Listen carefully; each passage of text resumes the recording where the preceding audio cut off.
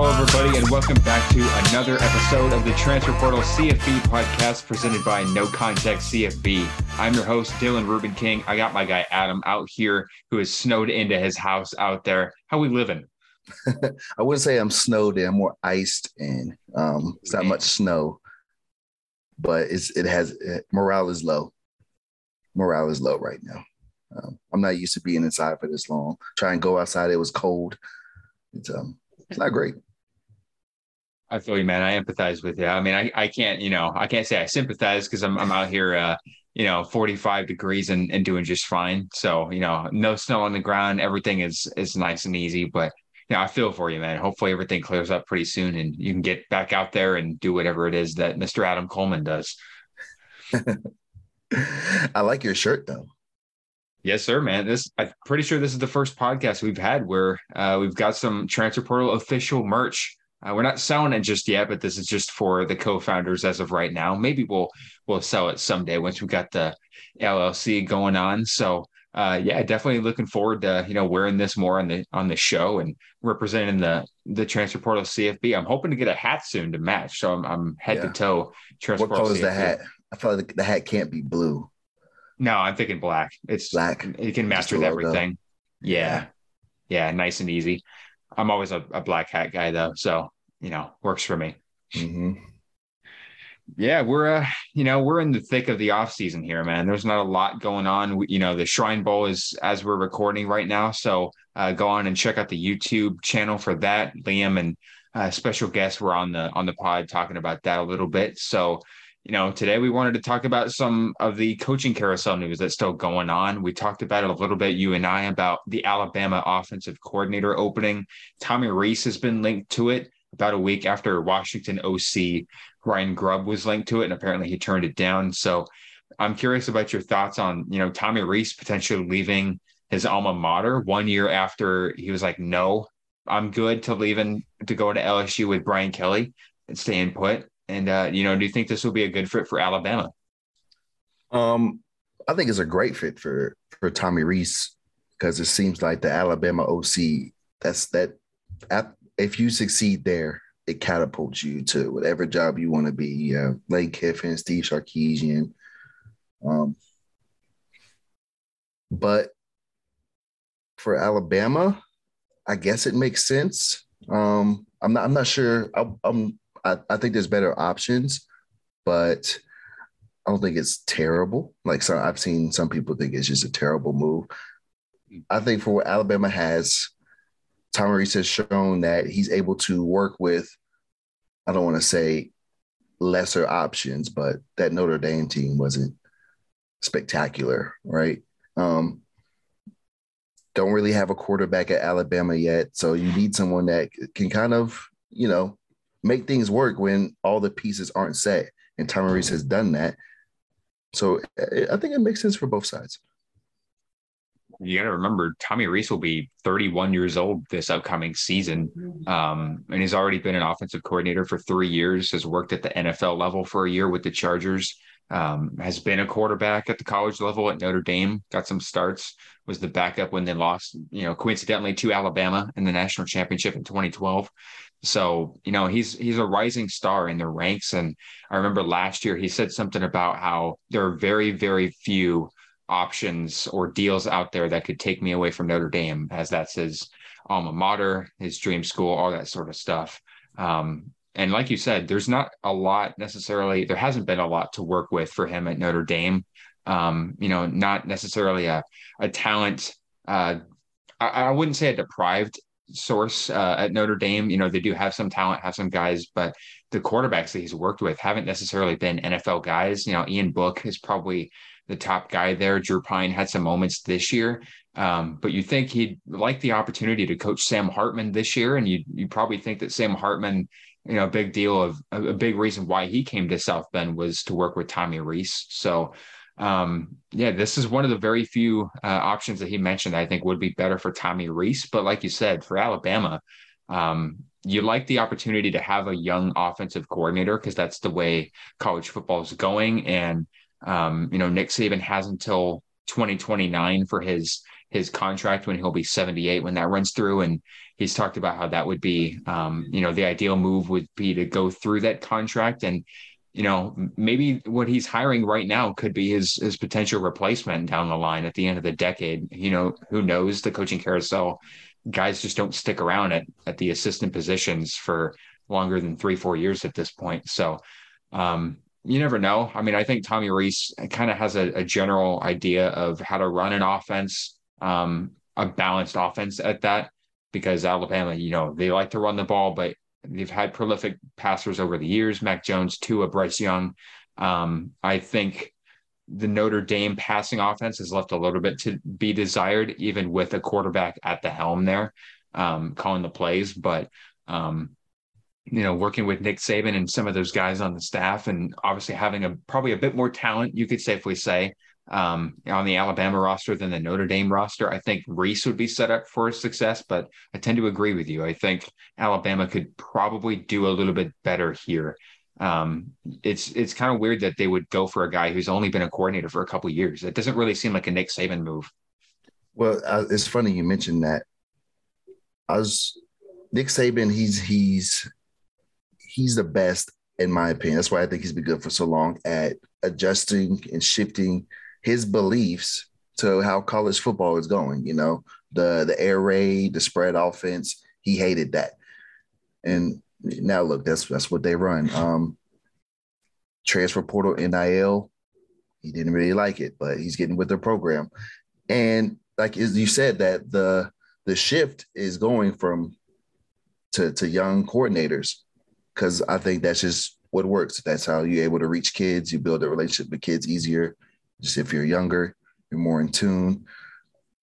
And there probably are better coaching options than Tommy Rees, but there might not be better personnel, like people person options. Sure. And I think that might have been the key factor. Tommy Rees can reach his young quarterback, his young team, and develop them better than, say, an older, more established offensive coordinator could. So that's me. Sure. Shout out to him. I think the last time, if I remember correctly, if I read this right, I think the last time Nick Saban hired a super young coordinator was when he was at LSU, and he brought in Will Muschamp at defensive coordinator. I think he was like 31, 32 at the time. So this isn't completely new territory for Nick Saban to hire a younger, potentially, this isn't agreed upon yet, but to potentially bring in a younger coordinator. And I think that's the way they want to go, because, Ryan Grubb, I think, is a rising star as well. And I'm not quite sure how old Grubb is, but I think he's a younger guy. He's been around a bit longer than Rees has at the coaching level, but he's still getting his feet wet at the Power 5 level. Washington, this is his first year at the Power 5 level after spending some time with Fresno State and Eastern Michigan. So, I think Rees is probably I don't want to say it's a step down from what Grubb could have been, because we don't really know what Grubb, his ceiling is, because, this was year one under Washington. This could have been a really good fit for Ryan Grubb in Alabama. I think I like that fit a little bit better. But at the same time, Washington had a very pass-heavy offense. And I don't know if that's the route that Nick Saban would want to go, even though I think that is, like we talked about, the trend a little bit is more of a pass-heavy offense in the spread offense, like you talked about. So, Grubb, I think Grubb is smart to turn it down, to be honest with you. I think they've got something building in Washington and in Seattle. That's a really good place for him to stick with Kalen DeBoer, who he stuck around with for a couple of years at Fresno State. And, I don't really see Tommy Rees taking this job, because, he seems like a guy who's very committed to his alma mater. Seems like a guy who wants to build that program. And I think the offense has a little bit more potential than it's had in a couple of years with Sam Hartman coming in. So I don't know. If Rees isn't the guy, who do you think they should go after? Oh, man. I think if he's not the guy, they got to pick somebody young. That's clearly what they want. I remember when we did clearly it's not going to, I don't think it's going to be Joe Brady, right? Probably not. I don't know. I don't know, honestly. I wouldn't want to be in Nick Saban's position, because you got to figure this out quick, huh? Well, here's the crazy headline from this. If Reese turns him down, that's two coordinators that Yeah. turned down Nick Saban. Like how we usually don't get a lot of, the headlines, the confirmed headlines about like, oh, this guy for sure turned it down. It's usually just reports. So there's only kind of reports and rumors about the whole Grubb situation, and then with the Reese situation, a lot of it is sources. I think Football Scoop was the first one to report the Tommy Reese Zoom meeting, and they've got like a private jet out there for him at South Bend that picked him up, and they're out here spending a whole day talking ball. But if that's two coordinators that have talked with Saban and learned about his vision, what he wants for that role, and they both turned him down, does Nick Saban still got it? Is that something that we need to start asking? Might not have the juice. We know he can still recruit players because they have the number one class. But yeah, if he doesn't get his guy, do you think he goes for just kind of a safe hire, maybe on a short-term deal? Kind of what I see him doing. Hiring from within, perhaps. Maybe bring a former quarterback from days past, bring in like Blake Sims or something like that. Like, hey, you used to be a quarterback here. Do you want to call some plays for Alabama? AJ McCarron. Yeah, AJ McCarron. Hey, what are you out there doing these days? He's not on an NFL roster, I don't think. Come coach for me. I mean, Nick Saban was a defensive guy. He can't call. They're not going to pull a Matt Patricia with the Patriots. They're not going to have him calling offensive plays. I mean, I'm sure he's smart enough to probably put it together, but like, is that the last resort? Is Nick Saban saying, screw it, I'll do it myself? That would be funny. And knowing Nick Saban, he'd probably be an amazing at it, and they end up winning.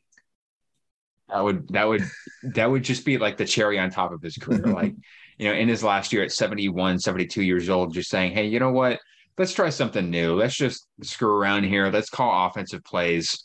Playing with house money now, you might as well, right? Yeah. Just saying, hey, you know what else do I have to prove? So let me just call offensive plays, and let's win a natty with me just saying, screw it. I'll create a system that fits what I think we need. And yeah, watch them win. Wouldn't that be insane? I want to see that now.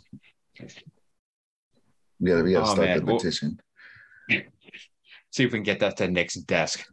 Yeah.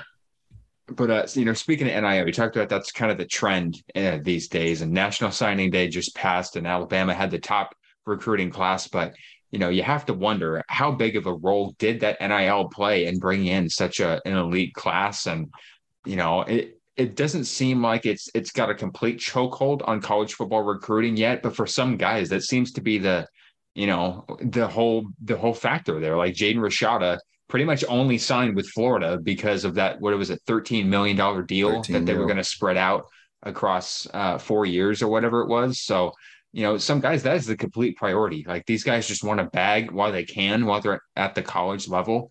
I'm not saying I blame them. I'm not saying this is a bad thing. I'm not going to be the old man screaming at the cloud or anything. I like that players can get this, but at the same time, if you're a head coach or assistant coaches, it completely changes the way that you recruit high school kids, because now they're like, hey, for example, if you're Nick Saban, you're talking to this kid who's getting 13 million from Florida or 10 million from Miami or whatever.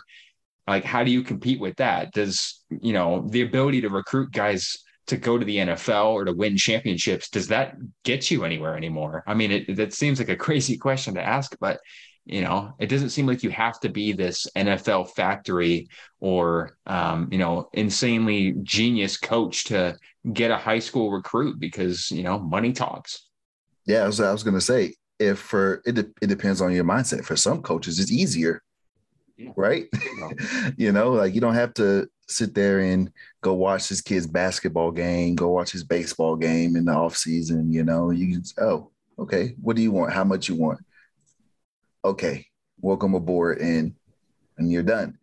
But I will say, I think that for some coaches, it's also easier in the other way, that if all the kid wants is money, you kind of see where his mindset is at, and you might not want that at your program. It's a quick way to tell who really wants to be here, and he wants to be here because of money, and that doesn't always work.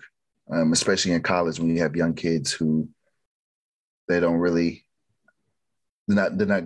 the best at making decisions. we were there once, right? So, and you kind of see that at Texas A&M, where you have all these transfers and stuff. A lot of them might have been there for money, and that they didn't really want to be there. And so, if you don't win, and a player doesn't want to be there, problems are just bound to happen. And I think Nick Saban kind of touched on that in the interview once as well. But and it's something that I worry about for my school, because we're big on NIL too. I wonder how many kids actually want to be there. I think the transfer portal, it showed you, all those guys that transferred that were elite recruits that went to A&M that didn't get a lot of playing time. It's like, of course the NIL is the reason why you go there perhaps, but if you're not getting playing time and then you leave, it's like, well, did you just really just want to get the bag and leave? Was that the whole point? What's the point of, putting out pads and, writing, signing the NIL or NLI rather, if you're just there to get a bag and not try to help your team win. It feels like there's kind of, it's not a trend yet, I wouldn't say, but it feels like there are a lot of kids out there now who don't have the pedigree for winning and, competition. They really just want the opportunity to build their own brand and to make money. And I really can't say I blame them. If the opportunity's there, take it. It's absolutely, it's easy. I shouldn't say it's easy because not every kid gets the Power 5 offers, but if you are an elite recruit, it is easy for you to get money as a high school kid. And now you've got these kids who are getting, marketing agents and reps and all that sort of stuff. I mean, when I was 17, 18 years old, I didn't know shit about making and keeping money. So, that's something that kind of worries me too, is like, what are these kids getting themselves into?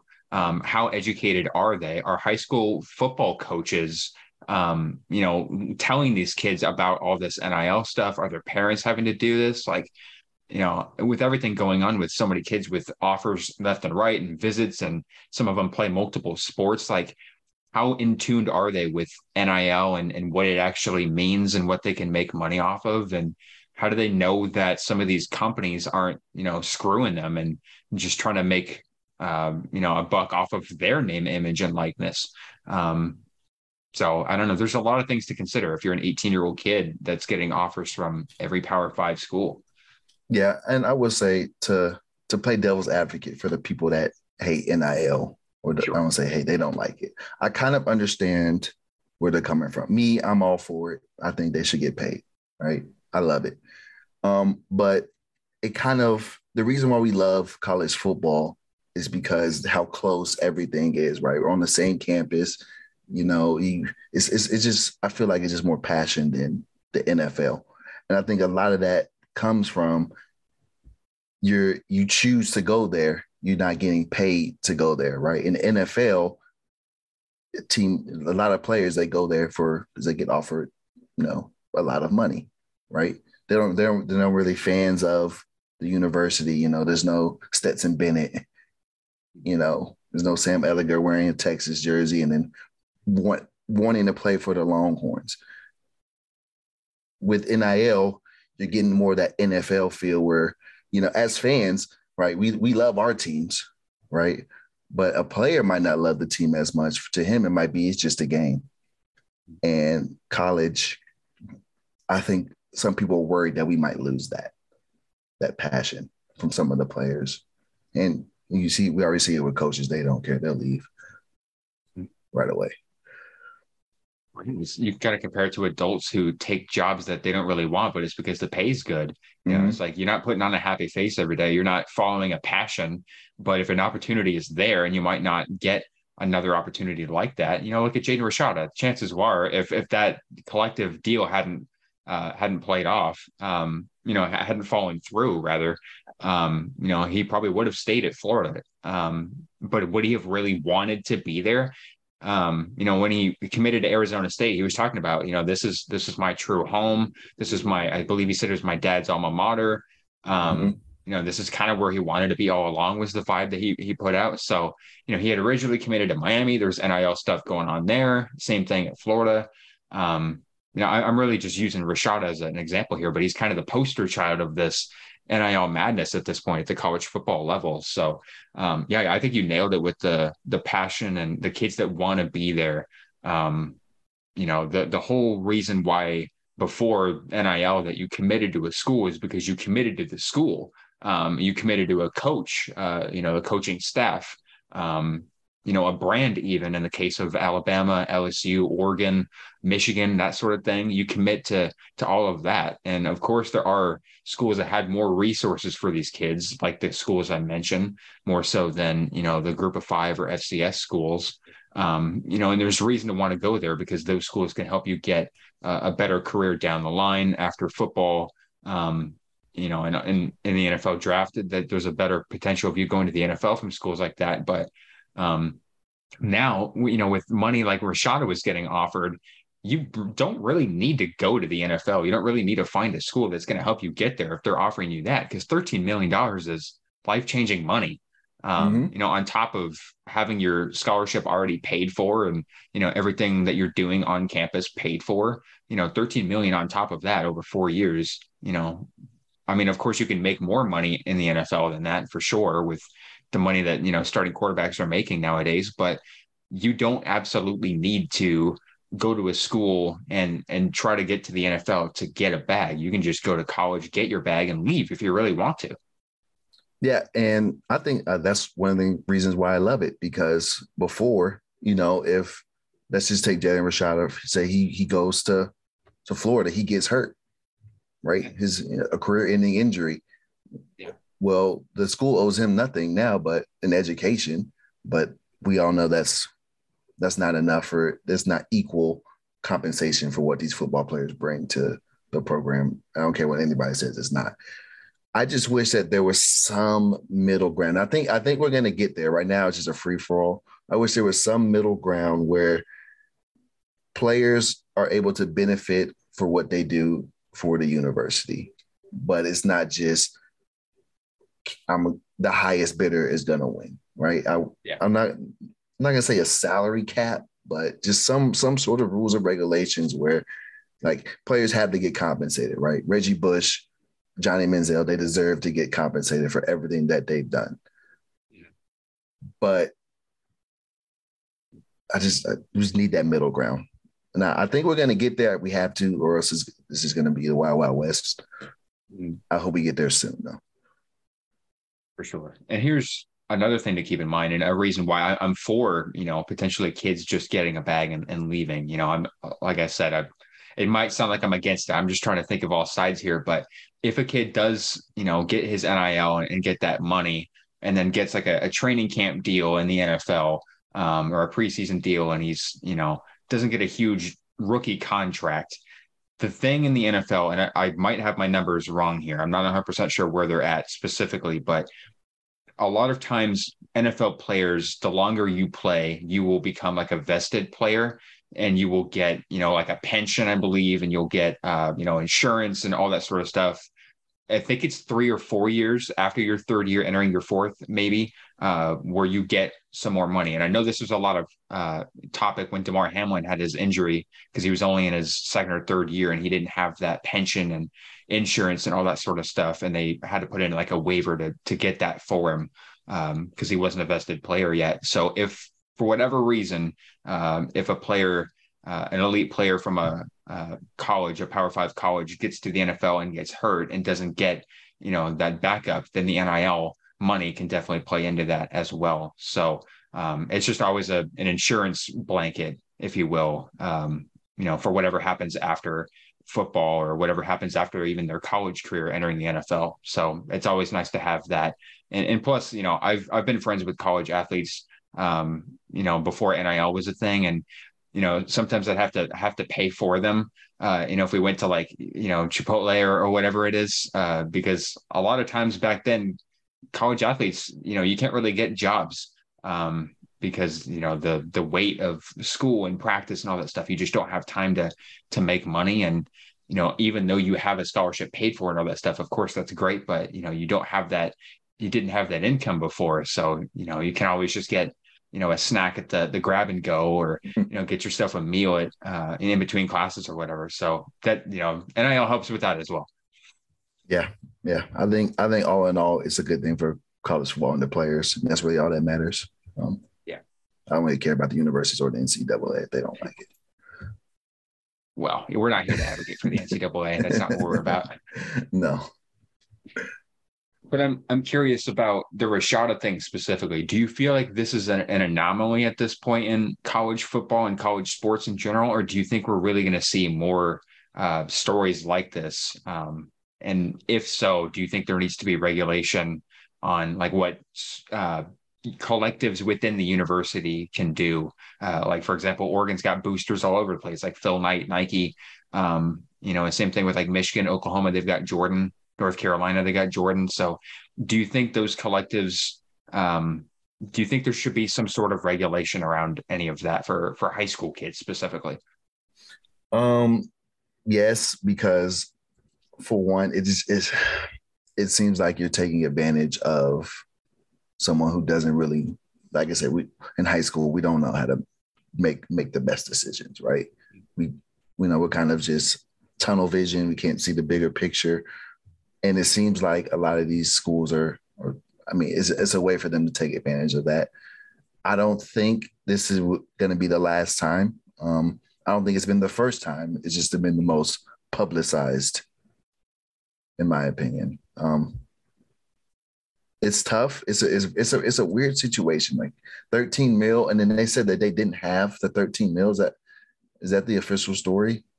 Yeah, something fell through. I don't know if it was they didn't have the money. I think that was a report I did see, or maybe something just fell through. I'm not 100% sure what exactly happened, but yeah, it fell apart. Yeah. I don't think this is going to be the last time. It's just so these big time programs are going to just throw cash at these kids, and it. I'm glad that it fell through before he signed, right? Yeah. Because if it didn't, then that looks really bad on the university. Um, so he's where he ended up where he wants to be. So all in all, I call it a win, but I don't think it's going to be the last time. And I think like you said, they got to put some sort of rules cap. You have to play a certain amount of games, even one game. I don't even care. It can be they can appear in one game, be on the roster for one game, and they're good. But something. What you said kind of, and I agree with you, but I think it brings up another point where you said, I'm glad it happened before he signed. But at the same time, should any of that had even happened before he signs? Like, should the NIL conversation even be a part of recruiting, I guess, if you want to zoom out a little bit, should all this NIL talk, collective booster talk, these deals with big companies, should any of that play into recruiting before a kid signs? You have to kind of know it's coming, if you end up going to a school and signing. So it's kind of hard to like keep it away from a kid before they sign. But at the same time, it feels like they're just kind of using it to get kids that maybe don't even fit their football team, or the kid doesn't even want to be a part of that program. They're just kind of like dangling money in front of their face and having them, go chase it down. So, we talked about the passion thing. I feel like when you're throwing money at them before they've signed anything to a school, you're kind of testing where their priorities are. And I think maybe that could be an area of regulation is when these negotiations can happen. Because it feels like, high school sophomores and juniors, even they're getting recruited now, and getting offers. And who knows when it starts? Are you throwing these deals at high school sophomores and juniors? I How mean, many NIL they deals do you probably think are. Bronny was getting? They probably are. I think it's one of those things where if I don't do it, I know another school is. I think that's what it's coming down to. Yep. Competitive So advantage. it's like they probably know, like, yeah, I probably shouldn't be offering this 14-year-old freshman, $1 million NIL deal. But if I don't do it now and kind of get in good with him and build that relationship, Nick Saban's going to do it in 2 years, and then I'm not Nick Saban, so I'm gonna lose out. So I think it's kind of like these.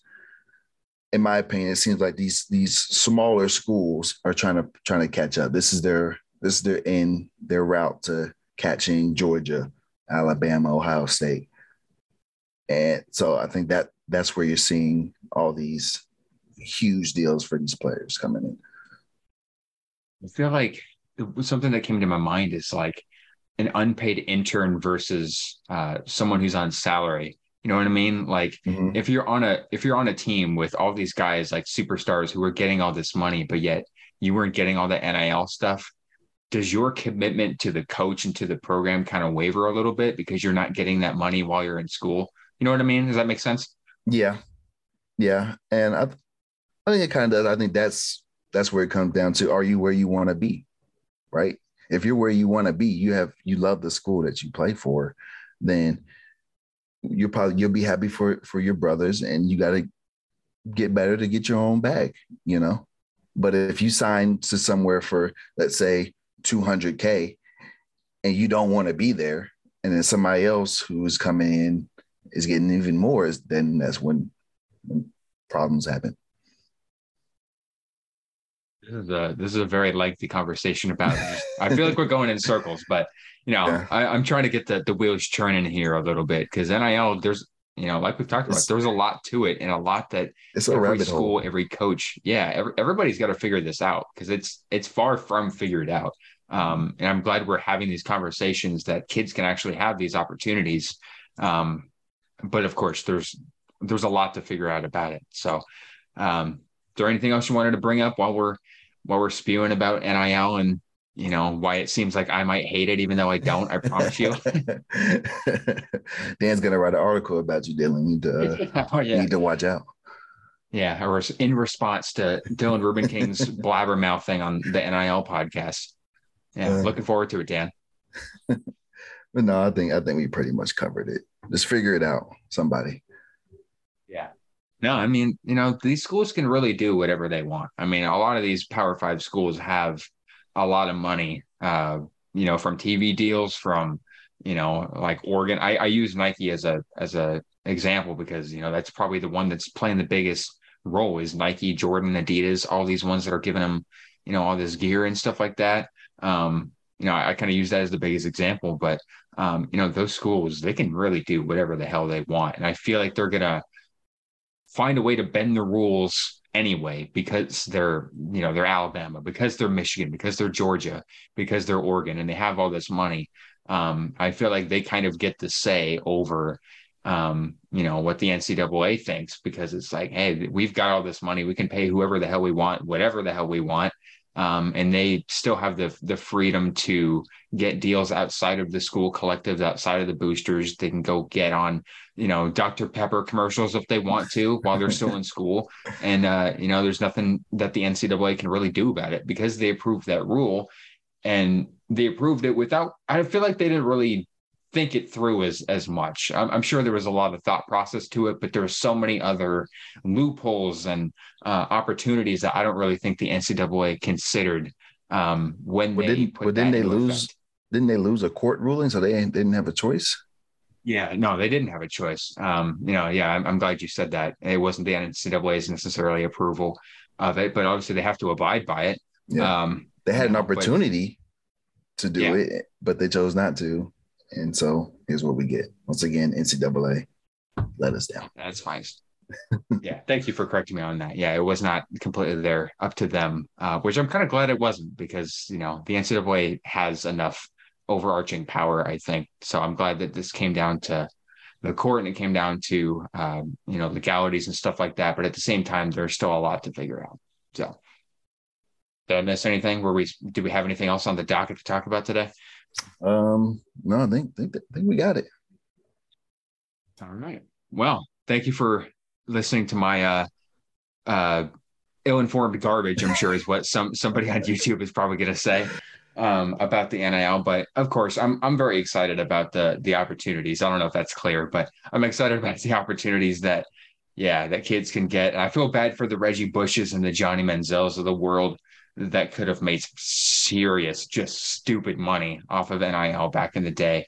But I'm sure that, it's only going to get better and it's only going to get crazier from here on out. So feel free to let us know what you think about the NIL and how it plays into recruiting and the transfer portal and all that sort of stuff. Make sure to like and subscribe We've got a lot of YouTube content, a lot of Spotify, Apple content coming for you. So however you check out our content, make sure you are plugged in, because even though it's the off season, we don't sleep. So thank you everybody so much for tuning in, and we will see you in the next podcast.